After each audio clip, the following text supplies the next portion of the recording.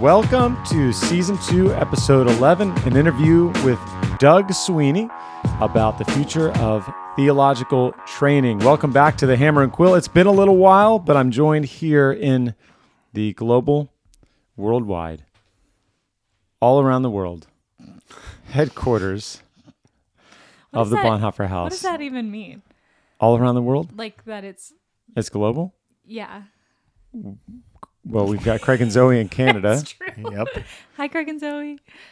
That's all it means. We are international. That's true. We are an international We had to use our passport to go organization. visit them. So, AKA, all around the world. We are right. an international organization. That's right. We are the Bonhoeffer House. That's Getting why- big. Getting That's why big. we call him the global director. That's why I'm the global director. Well, it's been a little while, and we're closing out Season 2 here on this episode. And so we're really excited. Friendos, not fans. We don't have fans, but we have friendos. We're really excited to close this season and excited about what's coming up, and really think we've got a great episode here with Doug Sweeney, the Dean of Beeson Divinity School. But before we get into that episode, let's do our usual, Holly. Yeah. Instead of our usual. Okay, I let's do something else. I personally sent 2 of my children off to school last week. The air in the New River Valley just feels a little crisp. bit. Yeah. I bought Did you get a pumpkin spice latte yet? No. You didn't get a PSL? Gross. No. I did buy a new multi-surface spray that's acorn spice flavored. That's Scented. when you know. Not flavored. Flavored feels gross. Are you eating? Do you taste them before you leave the store? That's good. Get Philip on here, teach you how to taste that. Yeah. Philip Martin. What episode was that? We'll find that. Oh, When we had I'll Philip put talk it about in the show tasting notes. coffee and developing your palate. Yeah. That's how I for feel cleaning about sprays. For, Yeah. for multi-surface cleaning sprays. my house just smells like fall. And so I wanted to ask you guys, looking as we finish out this season, looking forward to the next, actual Earth season, Earth season. which would be the fall. What are you looking forward to? Oh. Do So you this is know? like a favorite thing about the future. Future. Fall edition. Yeah, fall edition. Michael, if you Do you got know it, you yours? go. No, I got to know, think about I know it. mine. Yeah, do it. So Emily got me tickets to a Chicago Bears football Yeah, game. that's coming up. Yeah, in late September. So just Emily and I are going to Chicago Wow. on vacation. So I don't know which one I'm more excited for, just like going with just Emily on vacation You should say that. or Going going to the Bears. going with just Emily to see the Bears. Yeah. I'm are like they so excited. Who are they about going to both. lose to? Well, they're playing the Texans. Ah, that might be a win. So we chose. There we go. That was a we good chose choice. that game Yeah. intentionally. The Texans have a quarterback. What's his name? It's like Mills. Davis Mills. It feels like you guys should be able to beat a guy named Davis Mills. I hope so. Yeah. Two bottom feeding teams just battling it out. Go Bears. Go That's Bears. really fun. That's really fun. I cannot say that my favorite thing about the fall has anything to do with my favorite professional football team, because I am just strapped in and buckled up and ready for another 7-10 season. Yeah. And that can't be a favorite thing for me. So my favorite thing also involves traveling, though. I'm really excited. Oh, I got a couple. One's not fall, but my birthday is next week. Oh, So we totally happy knew birthday. that. yeah. Oh, it's not. It's just too. waiting. Yeah. No. So Writing a note down now.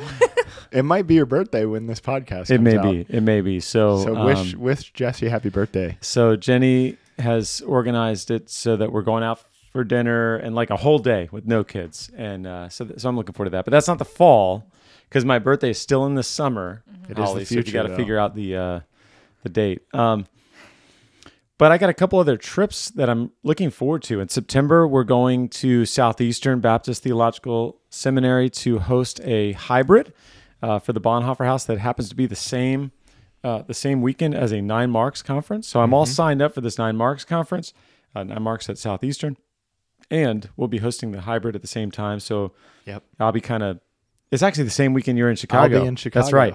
Yeah, so I'm looking forward to that, hopping back and forth. I've got a trip to Miami Wow. Wow. for a Send Network. Yep. That's North American Mission Board. Send Network Church Planter Gathering in October. That feels like Miami's the spot for that. Yeah, that's right. That's how they get you to plant the church with them. We do our conferences in Miami Just unexpected. in October. And so I'm excited about that and going with a few local church pastor guy friends around here that are partnering with the house. And then the Harbor Network Leader Summit is always so amazing. Mm-hmm. And that's October 11th through 13th. That's right. And so you know what I'm looking forward to there. In the future, we'll probably have like a booth set up there. I'll probably drag you guys along, and I'm coming. yeah. You don't have to get dragged along, but when we have to work it, you'll get dragged along because I love not working it. I love to just go. So I'm looking forward to those things. That sounds awesome. What That about sounds you, great. Holly? Um, Besides tasting fall cleaning sprays. the summer in our house is so fun and free and no schedules, and that makes me crazy.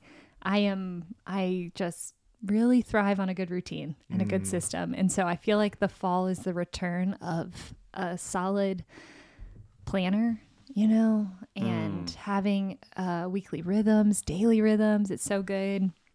So, I have like some books on deck that I'm really excited about. I'm reading a book called Habits of the Household by Justin.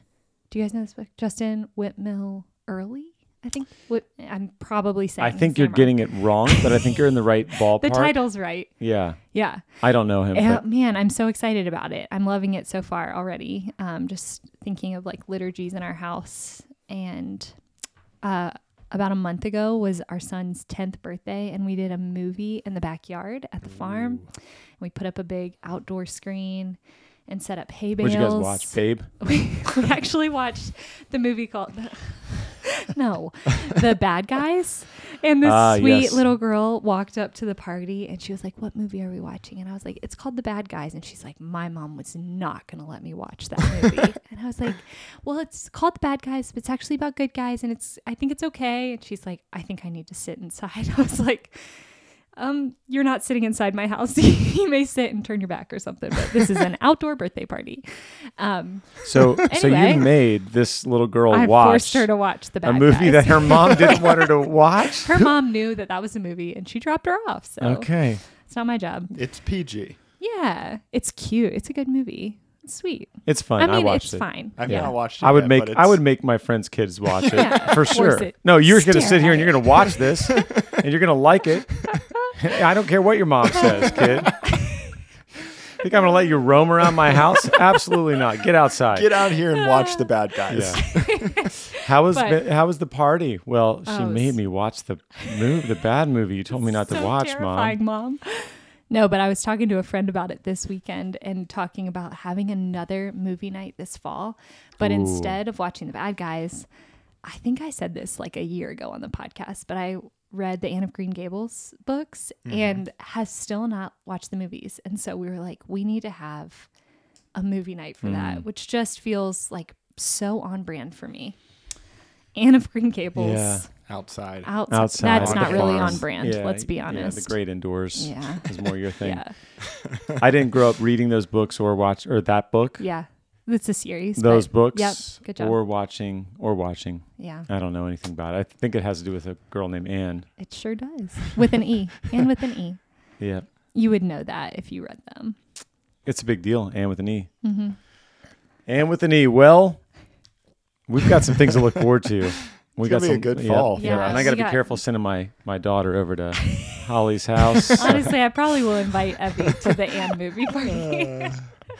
All right, friendos, we're excited for this episode, excited for you joining us as we interview. I had an opportunity to have a Zoom interview with Doug Sweeney earlier this summer, and Doug is the Dean of Beeson Divinity, which is at Samford University in Birmingham, Alabama.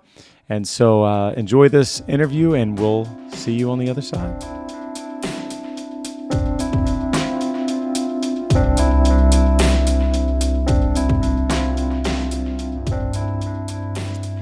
Well, I'm so thankful to have Dr. Doug Sweeney here on the Hammer and Quill. And here, I mean virtually here. We're joining each other on Zoom where he is in Birmingham, Alabama. Is that right? That's right. And did I get it right? Is it Birmingham or is it Birmingham? Birmingham is the way we say it. So I did not get it right. But I did my best. In Alabama. And just excited to talk about the future of theological training as we are in this mini-series on the Hammer and Quill. So welcome, Dr. Sweeney. And if you wouldn't mind taking our first kind of question would just be to introduce yourself. Talk about your work and experience in theological training and maybe how you ended up at Beeson. Sure. Thanks for having me, Jesse. My name is Doug Sweeney. After finishing college, Wheaton College, I went to Trinity Evangelical Divinity School and then did a PhD in the history of Christian thought at Vanderbilt University. When I began college, I was an economics major, headed to law school. And in the middle of college, I took some classes from a man who became a really important figure in my life named Mark Knoll in the history of Christianity. And they were life-changing. God used them to deepen my faith. Turned on all kinds of light bulbs for me with respect to Christian worldview issues. And I had no idea what I was going to do with my history major, but I knew I wanted to keep studying those things. So I did. And I studied them through seminary. And during my PhD program in Vanderbilt, I began to think that maybe the Lord wanted me to move into theological education. Although when I was done, the first regular full-time job I took was at Yale, where I worked on the Jonathan Edwards project and became sort of a full-time Jonathan Edwards manuscript scholar. A couple of years into that, my seminary, Trinity, called, and I went and served there as a professor for 22 years. And by the end of that time, I was very comfortably ensconced and loving everything I was doing. I had some wonderful students, was not looking to leave. But God, in his providence, kind of rattled my cage a little bit and got me to pay attention to his leading in my life. And he led me here to Birmingham to serve as the second dean of Beeson, succeeding my friend Timothy George, who's still on our faculty. That's exciting. And I have benefited from your work in the Yale Edwards Center and some of my even in my pastoral life. Now, you've got a little bit of a connection with Bonhoeffer as well, which may interest some of our listeners just because, well, we are the Bonhoeffer house, although we're a bunch of Baptists. So there's a little bit of a disconnect there. But, when we started the Bonhoeffer house, it was really around this idea that we wanted our theological training to look a little bit like what Bonhoeffer did with his underground seminary, and even beyond that, what he did with his with the collective pastorates when the seminary was disrupted and shut down, and distributing guys among pastors who would mentor them and where they could apprentice. And so, I've noticed, maybe if you don't mind mentioning a little bit about you're writing a series of maybe articles right now on Bonhoeffer and costly discipleship. Is that right? Yeah, I'm doing a monthly column for the Gospel Coalition. I've referred to Bonhoeffer in the column. The column is not really about Bonhoeffer. It's about costly discipleship, but of course it's inspired by Bonhoeffer on the cost of discipleship. And I am a Lutheran, like Bonhoeffer was. And so I'm a big fan of his in a lot of ways, not least because I think that theological education is best done in person, in community, in a way that involves serious formation and discipleship. And that's something that at Finkenwalde, Bonhoeffer took very seriously. And he's something of a role model for us here at Beeson Divinity School as we talk about life together here in our seminary. That's really exciting. And I'll put a link in the show notes to those articles, and maybe we'll circle back around. I'd love to hear a little bit more about, I know you guys do a Finkenwalde day or week at Beeson. And so here before we're done, I'd love to come back around to that. Why would you say theological training is important, and who should pursue it? Who should pursue, say, formal theological training? Well, everybody should pursue theological training because when it's done well, It's done in a way that enhances our discipleship. And we're all called, those of us who've been called by the Lord to be his disciples, we're called to lives of discipleship, lives of lifelong learning. Discipleship really is about, learning from our teacher, Jesus. Even the Greek word for discipleship in the New Testament is a word that refers to learning, studying from a master or a teacher, his way of life, his doctrine, trying to become more like him. And that's what theological education is all about. It's about enhancing people's discipleship, helping people to become more like Jesus, helping people to become more faithful in their pursuit of Jesus and the way they take up their crosses every day and follow him. Not everybody needs to engage in formal theological education, of course, but I wouldn't want to overdo the differences between formal and informal theological education. My message to people would be do as much of it as you can. We need to know the Lord that we profess to love and serve, and we get to know him in large part, by prayer and study of theology, which is the study of God himself, and study of the Bible, which is the main way in which God has revealed himself to us, and then study of the world around us as well, in which God is revealed there. So I want everybody to do it. That's excellent. Yeah, we totally agree. Within the Bonhoeffer House, when we think about the work that we're doing forming leaders, future leaders in and for the church, our hope is that what that really means is that each of our congregations will be theological congregations where our leaders who are now serving in congregations are feeding people and equipping people and helping people to think theologically about life, and so really even the division between formal and informal hopefully really just has to do with whether you're paying for education and not about whether or not you're getting it and getting that training. When you look ahead as the dean at Beeson, what do you see as some of the biggest challenges facing training institutions? Clearly we're in a kind of, I don't know if crisis might not be the right word, but there are some significant challenges. Enrollment is maybe not booming in theological training centers. Maybe it is. I don't know. From what I've read, some places it's not. And of course, things are moving online and there's just challenges. And so I'd love to know, what do you think some of those biggest challenges are and how that's changed in your career? Well, there are a lot of challenges, of course. I would say the biggest challenge these days is that fewer and fewer churches seem to care very much about whether their pastors have much theological education.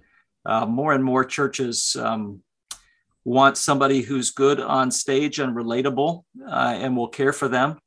And the degree to which the pastor knows the Lord well, knows the Bible well, knows theology well is secondary or tertiary for more and more churches these days. So it shouldn't surprise us, I guess, that our churches are fractured and divided, and they're full of people whose sense of Christian identity seems to have more to do with the culture wars and politics and various forms of tribalism than with following Jesus and proclaiming and witnessing to the gospel and studying the Bible. So you're right. These aren't the glory days of theological education. Beeson Divinity School and lots of others are doing fine. But the Association of Theological Schools, which is the accrediting body for all good seminaries and divinity schools in North America, has a lot of quantitative information and analysis, and they chart a steady decline in MDiv or Master of Divinity. That's the main pastoral degree, MDiv enrollments since the year 2006. I think digital technology is a blessing for us in the life of the church today, but it also presents new challenges. Most seminaries are now, partly because they're so desperate for money and people in the door, they're making it as easy and cheap as possible to give people kind of letters behind their names that they can take into churches and use for employment. And I don't think these things are helping the cause of Christ and helping the healthiness of churches. Mm. Yes, so I'm with you. I think about the one seminary that I know of that is just really, really booming online. I have friends that teach, and I'm putting scare quotes around that, that teach the online classes, which really means someone somewhere got paid a little bit of money to record a lecture, and then someone else somewhere else just grades papers and makes just a tiny bit of money, and then there's like 100 people in the class from all over the place, and that's because of the very real pressures to keep the institution. You pay the professors that are there, keep the institution going. It's certainly a challenge, and I agree with you. The blessing, like right now, we're able to have this conversation because of digital technology. So that's why, I think it's a challenge as you look ahead. And you think about in the near future, let's put it both ways. What do you anticipate? Clearly, maybe some of the challenges will just keep getting more challenging. So future challenges, but also maybe exciting opportunities that the digital age that we're in offers.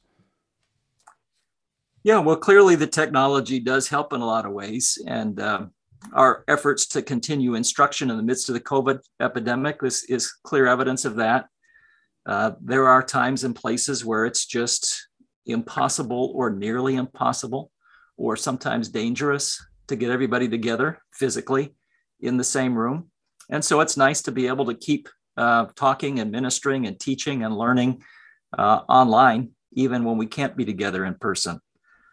The challenge related to that is we've all gotten so comfortable doing everything online, even going to church online, that we're losing our appreciation for life together. And there are too many people in society at large, in the church at large, who are misleading us. They're telling us that this is just as good as being together for corporate worship, or being together for spiritual formation, or being together to learn discipleship and to do life together. I don't think you really can do life together in a merely virtual mode. I don't think Christian fellowship, celebration of the Lord's Supper, even the preaching and hearing of sermons and Bible lessons is meant mostly, ideally, for online participation. I think the body of Christ is supposed to be together. So it's a blessing. Technology is a blessing because it enables us to do lots of things. Even moving forward, we'll use more technology. We'll have a pretty steady, reliable way to provide for students who get sick, or professors who get sick and need to participate and can't be physically in the room. I just worry that it's making us kind of lazy. And frankly, I don't think online education is a good way to prepare for pastoral ministry. Pastoral ministry is ministry with people. It's incarnational. It's personal and interpersonal and small group and large group. Pastors need to learn how to minister among people in a corporeal, bodily, incarnational way. And I think fewer and fewer of us these days are comfortable with that sort of thing. We've been kind of coddled into being too comfortable doing things in a merely virtual, merely digital way. I was nodding along there. I was ready to give an amen. If I did Twitter, I would tweet some of that. The people will. So I've been in some arguments with people, which is not a good thing necessarily, but about whether or not you can do digital church. Does that really count? And there's often it's brought up like, well, what about when someone's really sick or infirm or they can't leave their house? And it's like, well, yes, of course. So I like what you said there about merely, that it's not meant to be merely online or merely digital, but we do want to be thankful for the blessing of when there's a student who's sick or professor who's sick, or, that you have the opportunity to take excellent classes and make them available in places that you maybe couldn't go because their countries are closed, or just because of, it's just much more difficult to travel and take a class somewhere. So that, amen to that. Now, when you think about Beeson and the kind of core commitments and identities and principles of Beeson and maybe other institutions. How do you anticipate maintaining commitments while adapting? Thinking about how to be more adaptable in our time, if that's even a goal, while maintaining this is who we are. This is, if you come to Beeson, this is what you're getting. This is what's so important to us. Well, Beeson offers rigorous, classical, in-person, in-community theological education. So that's who we are. That's who we want to continue to be. That's the way in which we think it's best to train pastors. We think training pastors in a merely virtual mode is not as good. We're committed to telling the truth about that and not hurting people and hurting churches by misleading them into thinking otherwise. But of course, at the same time, we're good at technology now too. So we do some things from time to time in a hybrid mode. We offer some pretty popular classes here for lay people in the region. We call it our Lay Academy. And we got used to offering those in a hybrid mode, both in person and online during the COVID epidemic. And we're going to continue to offer those in a hybrid way. We've got people in Canada taking them, and that's great. I don't think it's as good as being here in person, but it's better than not taking them at all. Yeah. And we want to be sensitive to that. And we want to continue to use technology to share with people some of the best preaching and teaching that's done in person here. And we do that. We've got thousands of video recordings of our sermons and lectures, and we share them broadly with people. So all those things are wonderful, and we'll keep adapting as the technology continues to improve, and we will use it. We just won't be slaves to it. We don't want to become a media school. We want to be a Life Together school. Yes, amen. I have benefited from some of those videos. I've watched some Robert Smith sermons from Beeson over the years, so I'm thankful for that. So in terms of even core commitments, this might be a good time. I'd love to hear some about what does it look like to practice the in-person. What makes Beeson distinct in terms of maybe class size and cohorts or getting students together, and even maybe of course I'd love to hear about the thing involved. I don't know if it's a day or a week, I can't remember, but I remember it happens, and I thought that was really cool. Yeah, it's a talk a little bit about that? It's a day when we suspend classes and focus in an especially intense way on fellowship and prayer and doing life together and getting to know one another. But, Beeson is such a Life Together school that's not a terribly distinctive day for us. I mean, we have a 7-to-1 faculty-student ratio. Most of our classes are small. 7-to-1. Yeah. Okay. The dean of the divinity school knows the vast majority of students by name and has most of them over to his house and prays for them regularly. All the teachers know all of the students. We don't have massive classes where TAs do most of the work and relating with students. If you come to Beeson, you study with us. Your professors know you. They pray for you. They worship with you. They eat with you. They fellowship with you. They have fun with you. And very intentionally, we work together at discipleship and community. We try to get theologically and spiritually formed by living life together in these ways. And frankly, there's just not many schools where that's the case anymore. And I don't know of another school at which people are as intentional about this. I think if you went down the hall and interviewed my faculty about each of the students in their classes, they would tell you a lot of fine-grained, detailed information about the students and where they are, their life situation, their struggles, what they're asking prayer for, how they're practicing ministry in churches and other settings in the region. And we just think that's how everybody ought to do it. That's the right way to do theological education. I grant, of course, that we're able to do that and be principled about it because we have a decent endowment that enables us. We're not quite as desperate for money as, frankly, a lot of schools have to be these days. But we thank the Lord for that, and we use that money the right way, I would argue. That's great. What you described is just as, that is right down the line of what really is behind the formation of the Bonhoeffer House. I do keep praying for that endowment to come our way, somehow too, so that we could really, dial in. But yeah, I love hearing that. I love to hear too, as you think about, you look around where else maybe you see excellent theological training happening, and maybe I'd love to hear one thing you did not mention about Beeson that will be unique, I think, for our listeners who aren't familiar, is the ecumenical or multi-denominational aspect of it. So I love if you wouldn't mind talking about that a little bit, and then anywhere else you see that you want to say, hey, take a look at that. There's something interesting happening there that I think is worth paying attention to in terms of theological training. Yeah, well, I want to say there are a lot of really fine theological schools. So I don't want to advocate Beeson at the expense of another place. I think anybody who's doing the kind of thing I'm describing or coming even close to the kind of thing I'm describing is one of my heroes and somebody I want to support as much as I possibly can. One thing that doesn't make us unique really, but that does distinguish us from denominational seminaries is that we've always been interdenominational. We were founded with endowment money from a Presbyterian layman named Ralph Waldo Beeson. We were founded in 1988.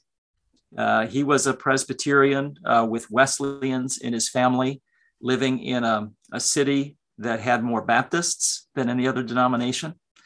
And so he wanted to found at Samford University an interdenominational divinity school.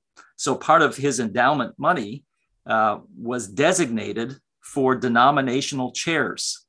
So we have an Anglican chair of divinity at Beeson, and we have a Baptist chair of divinity, and a Methodist chair of divinity, and a Presbyterian chair of divinity, to ensure that there's always going to be somebody who's in his or her teaching ministry, keeping us connected with the churches of those denominational traditions.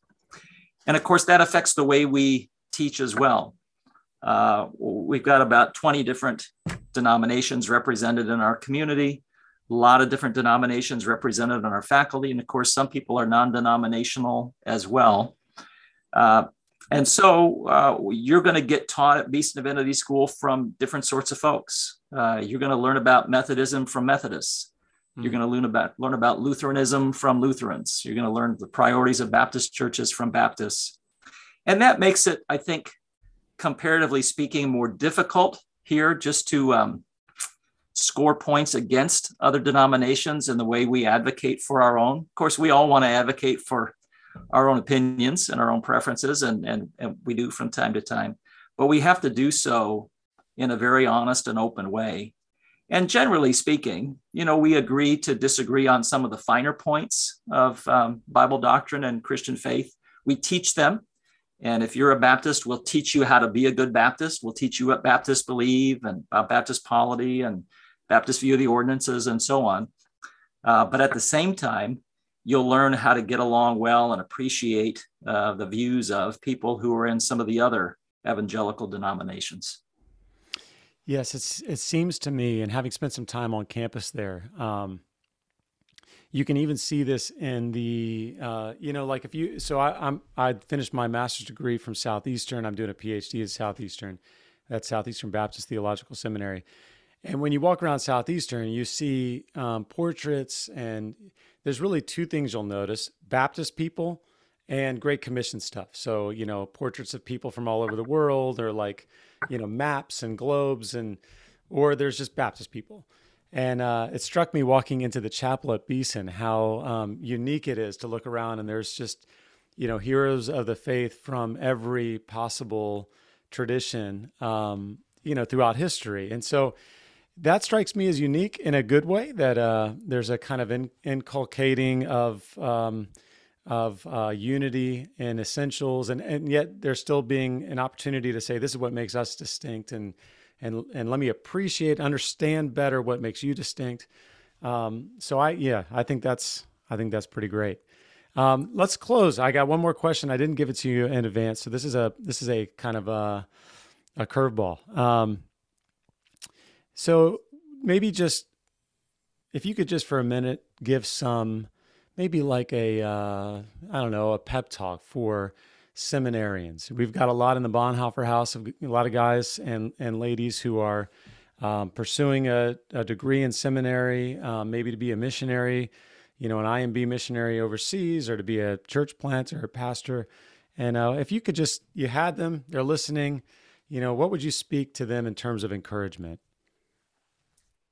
Well, I'm jealous. That's what I'd say. I think my seminary days were some of the richest days of my entire life, not just educationally, but spiritually. Of course, I had to work for money to pay bills, so I wasn't only in classes and engaging in campus life, but I was in classes and in my studies and engaging in campus life to a greater extent when I was a student than I have been able to be, since that time when there's so many other responsibilities that I need to care for.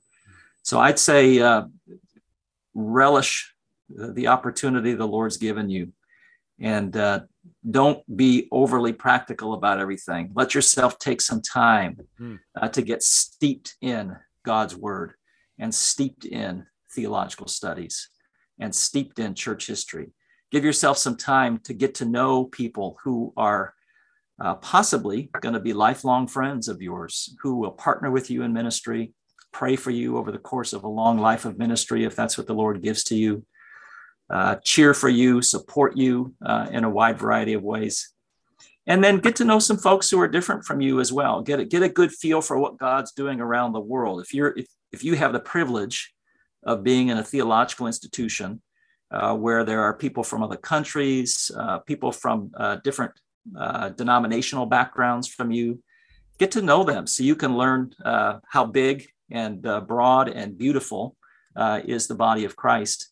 And even then, when you leave seminary, and let's say you take a church somewhere and it's in a very particular denomination, and you're ministering mostly to people who, at least theologically, are like you can give them a better feel for, a better appreciation for, a better sense of wonder and love for the body of Christ around the world and the work of God, the advance of the gospel around the world.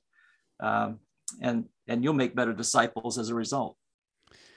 Amen. Thank you so much for that word of encouragement, and really for all the work you're doing at Beeson. I was recently on a Zoom call with 3 church leaders in Birmingham, and we were talking about the Bonhoeffer House and really what it might look like to have something, where we would support in Birmingham. And all 3, I think, were graduates of Beeson, and I think it was a Presbyterian, a Methodist, and a Baptist, which sounds like the beginning of a joke, but it was just a really pleasant conversation where the way they talked about Beeson, I was just kind of like, well, it seems like you got it. I mean, we could help with some of the, networking together, but life at Beeson sounds very similar to what we're trying to accomplish in our little region of Baptist Virginia. And so excited for you and for the work at Beeson.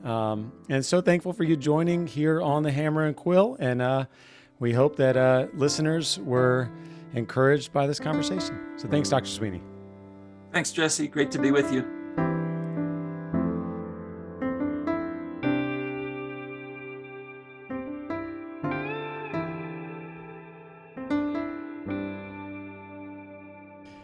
All right. Well, that was a really interesting and encouraging conversation with Doug Sweeney. I'm so thankful for his generosity of time. Actually, Doug, you guys don't know this, but Doug, his hospitality was just really impressive. The one time I actually spent like a weekend down at Beeson with him and on campus there with Reese Bazant. Reese and I went down for a campus visit, and Reese was, I think Reese must have been like giving a lecture on something, and I was Reese's like attaché. Like I carried his books.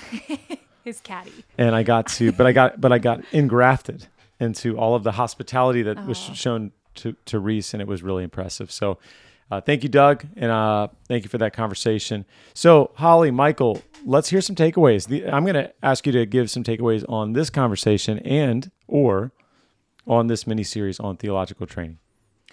I think something that Doug spoke so well on, and that a lot of our other guests have mentioned too, is the importance of community when it comes to theological training and growth in our faith even, and how, the last few years of the pandemic have sort of allowed us a bit of an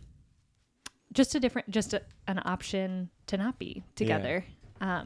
And instead of taking advantage of that, leaning more into community rather than taking sort of the easier way in many circumstances. There's such good, like Doug said, there's such good reason for virtual education and virtual church in certain circumstances and stuff. But how he talked about, in the Bible, the Lord's Supper, baptism, being in community, worshiping and teaching and preaching and all of that,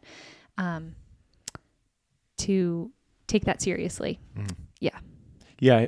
He mentioned, like kind of getting maybe lazy or complacent with, now we have these delivery methods that don't require embodied presence. That's not a good reason to do it just because we can. And so, I appreciate Holly when he talked about how there are certain benefits of this, right? Now if someone's sick, they have a trustworthy delivery method for the lecture through Zoom or recording. But that doesn't mean that we should give up on all these things that you just can't do alone through a screen. Mm-hmm. Yeah. It seems like a lot of our guests have talked about the limitations of technology as it pertains to theological training, that it's provided many avenues for training, but it has its drawbacks and its limitations. One thing, switching gears a little bit, that I've appreciated, and I feel like this has been throughout a handful of our guests, is people talking about the intention and even maybe the slowness that theological training requires, that when you are entering into it, whether you're a student or someone who's training others, it's something that really takes time and takes a lot of focused intention and purpose behind what you're doing. I remember Dr. Reese Bazant talking about that, as well as Pam. That's right. When we got to interview Pam, talking about just the importance of time, whether it's you as a teacher studying and knowing what you're talking about, knowing the Lord, or a student taking the time to really dive in and soak up not just the information, but the character formation that comes along with theological training. So I really appreciated that out of this series. I have too. Yeah. We want the information to be transferred super quick so we can get out there and just get going. And I think that's right as far as something to learn from this series. And as we think about, the direction of the Bonhoeffer House, so we've always been about the slow cooker, the long-term apprenticeship and formation. But this has been a good reminder. Yeah. I think about, I wasn't planning on saying this, but you remember in Karate Kid when Mr. Miyagi? No. Mr. Miyagi's teaching Daniel how to, well, he doesn't know he's just painting the fence. Yeah. Waxing the car. Yep. He's like, I don't get it. I want to go out there and kick somebody. Developing that muscle memory, right? The theological training requires time just spent building up muscle memory. Well, you can find more. We're going to post some in the show notes how to find more information about Beeson Divinity School, Doug Sweeney, and the work that they're doing down there. And as we close this mini-series on the future of theological training, there are so many challenges ahead, right? That these have been identified by many of our guests. Challenges related to decreasing enrollment and the pressures that puts on seminaries and training institutions who have to pay people salary. And in order to pay people salary, they've got to figure out, how do we get more enrollment? How do we kind of fill the gaps as the gaps are opening up? And that increases the pressure to lower the product, right? To say, well, let's distribute, this sort of online class to 1 million different people. And it kind of lowers the whole level of rigor and really of what you're getting for your time and your energy. There are many other challenges related to training women, challenges related to our world being more fragmented and divided by forces, internal, external forces that make it harder and harder to have a consensus and train people in one place where people are coming with far radical different ideas of what they should be getting out of that degree. So there are so many challenges, but the future, I think, is still exciting. And for us at the Bonhoeffer House, some of the things that we want to press into in the future as we think about theological training, we want to think about bringing the church and seminary back together. This is something that Doug talked about, right? That many of our guests have talked about. Seminary doesn't exist to replace the church. And as Doug mentioned, so many churches are either doing one of two things often. They're either sending people off and saying, hey, go get your thing out there, your degree, come back later, or go somewhere else later.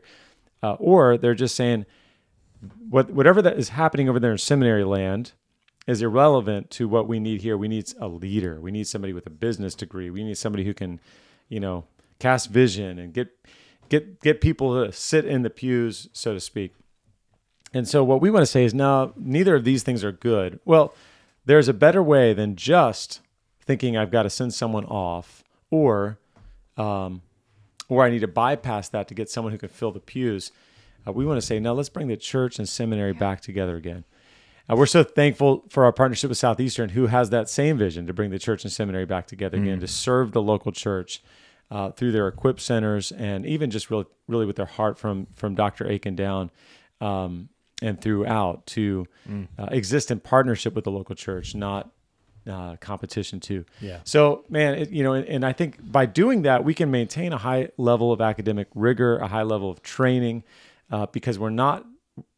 Yeah, we want in the Bonhoeffer House not to say, hey, just take whatever online class you can get anywhere else, and then we'll do different stuff here. We're saying, no, let's do our classes that are accredited, that are excellent, that are time-tested, but we'll do them in concert with the local church. So not only are we doing theological training, but I think this is important because it sets the course for our church leaders in the future to be doing theology from and for the local church. Yeah.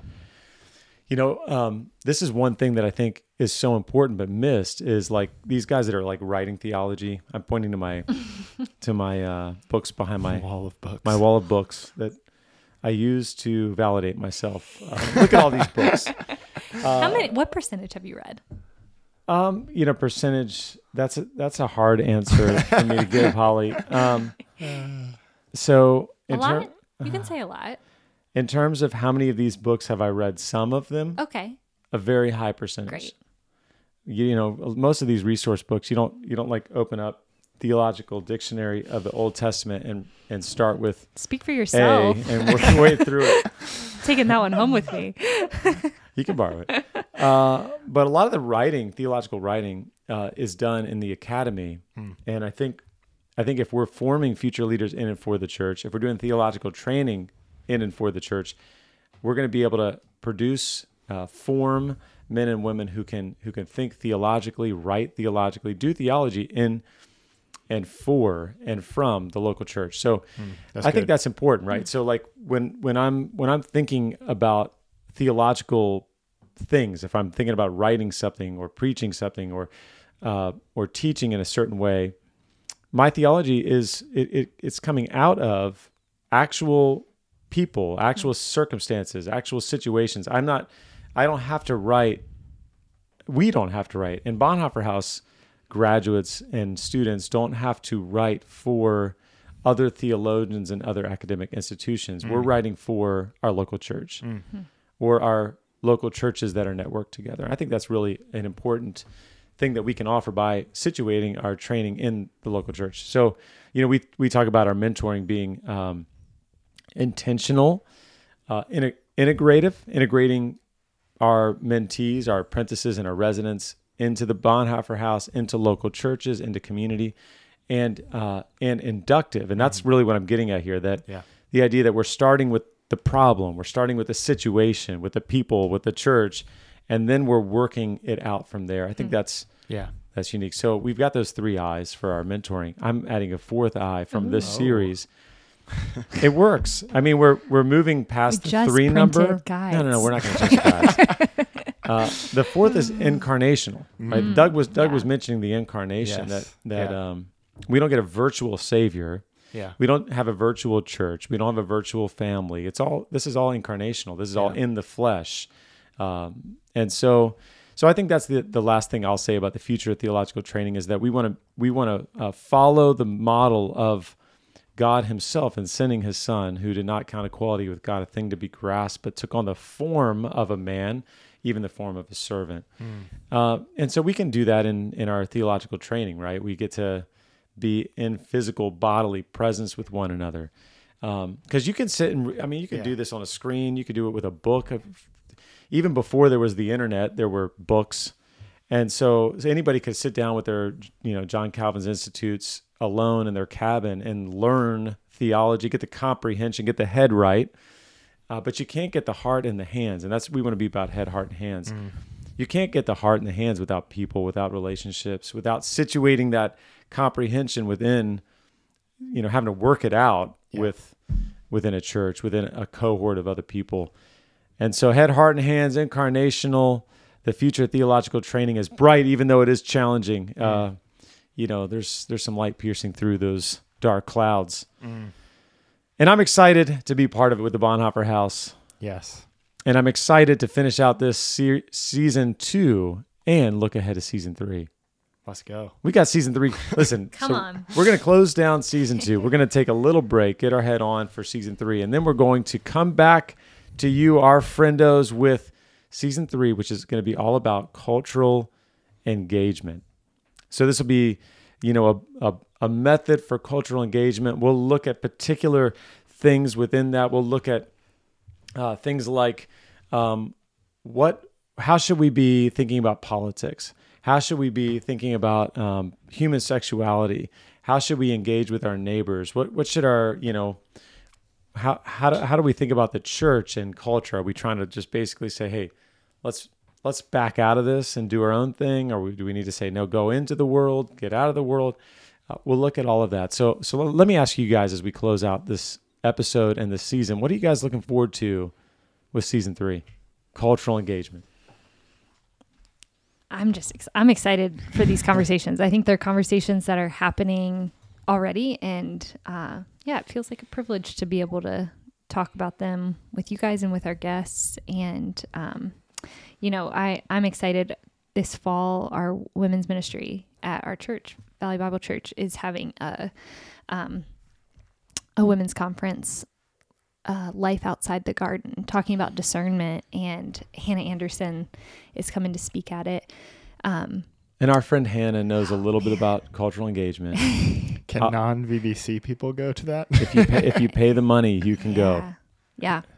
Yeah, we can even. I'm sure. Emily, you can go. Yeah. Emily, come with me. I mean, Michael, you can't go. You are not invited. I was wondering. I was like, sorry, Michael. No, Emily brought it up. Emily was like, that sounds amazing. No, if you're listening and you're not a member of Valley Bible Church and you're a woman, you can go. Yeah. I'm just going to go ahead and say it.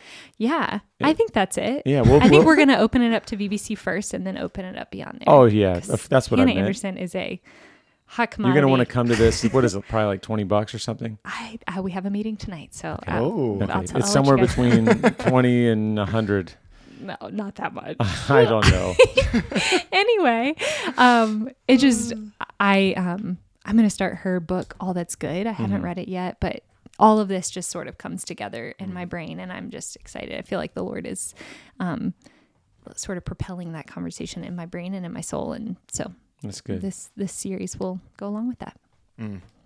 Yeah, I'm excited to kind of get the chance to do what you were just talking about. Like we are all in the church, care deeply about the churches that we're a part of, and leading and discipling others. And so I'm excited to just get the chance to kind of theologically think and process together about, like Holly was saying, about these topics that really matter to people, that we have real people who are coming and asking questions about these things, wanting to know how should I think about this? How can I follow Jesus well in this area? And so looking forward to that. You guys scared of anything? Oh yeah. All the things. What are you scared of? All People of are these People are going to be conversations. mad.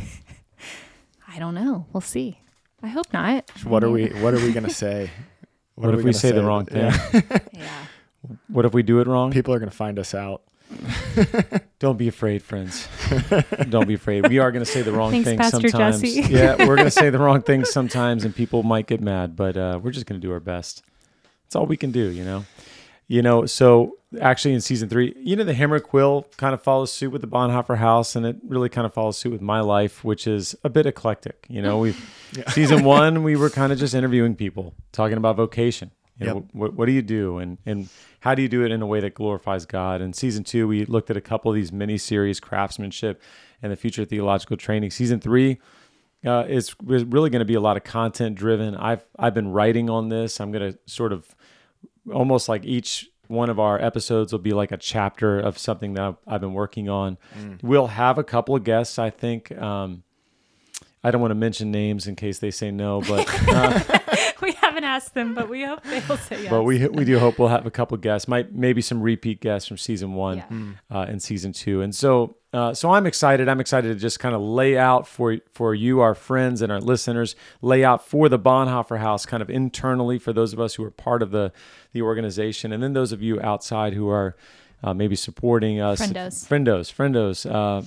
A model, a method for engaging culture that we think is holistic.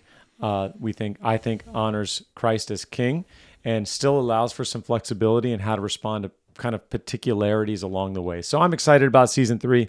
We're introducing at least one new segment. Come on, tell us about it, Jesse. At least one new segment. Tell us about it, Grandpa. We're going to introduce one new segment called Get Off My Lawn, where I am just going to rant about something. Something that bothers me, I think primarily within evangelicalism, whatever that is. So yeah, I've got some things. I've been writing down things that really tick me off. Yeah. I'm really ticked off about that. I'm gonna write it down. Just really too hard. So whenever I get angry about things that are within my own sort of world, Get off my realm, theological lawn. Yeah, I'm just writing them down. I'm taking notes, and then I'll just rant. Yeah. I actually workshopped this a little bit with Jenny, and she's like, "Do not do this." Did she know that we were going to be here too? Yeah. I was We'll like, help. "Yeah, but Holly and Michael will be there." She's like, "They're just going to provoke you." She might be I said, right. "Well, that's true. Me? That's true, but we also have editing powers. We're not live, Yeah. so if I really go off the rails, Michael can cut it." We don't So- know. We can't promise you that Get Off My Lawn will be featured every week. Yeah, we might have to cut it totally. I'm going to lose sleep over Jesse's responses sometimes because of my conflict aversion. Yeah, that's part of what is exciting to me. Is just like Holly is going to have a really hard time. I'm going to be red in the face the entire time. Maybe Those people are going to be. You're going to be sad. should season 3, should we revive the YouTube attempt? No. Maybe put a camera on Holly. The Holly cam. It's just a We lot. could put like a little, the little temperature meters Yeah. where like if you're raising money and it goes up, we could have that, but it's just for Holly's embarrassment level. Yeah. Oh, you can see it going up. Listeners, if you could see me half the time, I just shake my head here. Yeah. Yeah. Well, subscribe Losers. on the YouTube. The fake YouTube. On the YouTube. So we may introduce a couple of other new segments. We also hope to have better timing on our release schedule for you guys who are out there listening. I get requests all the time like, "Hey, when's the next episode coming out?" And One I day. always say, ask Jesse. One day, yeah. That's why they keep asking me. You're Stop the boss. telling them that. You're the boss. So we're looking forward to season 3, and we thank you guys for tuning in to this season. Thank you for tuning in to the Hammer and Quill season 2, episode 11, a conversation with Doug Sweeney about the future of theological training. And friendos, if you haven't already, subscribe or follow the Hammer and Quill in your favorite podcast app. Write us a quick review, letting us know and others know how we're doing. Give us some stars, many stars on whatever you are listening to us on. If you have any questions or ideas for future podcasts, please write in at info@bonhoefferhouse.com. Until next season. Peace. Peace. I got more fire in my belly than not to. I'm happy as a clam and I think you forgot to tell me where my enemies are, cause when I look around I know where to be found. I guess they're counting down every single hour to the minute, to the second. They have me second guessing if they even present. If they ever step up to me, I'ma give them all a gift. I'll say sorry in advance and I'll go and plead the fifth. And I don't need a fifth to hit the top of your wish list. Every time I pivot, I'ma leave your ankles twisted. Listen, I'm not feeling listless. This, that, bliss. I don't feel indifferent. Already left the runway and I barely had assistance.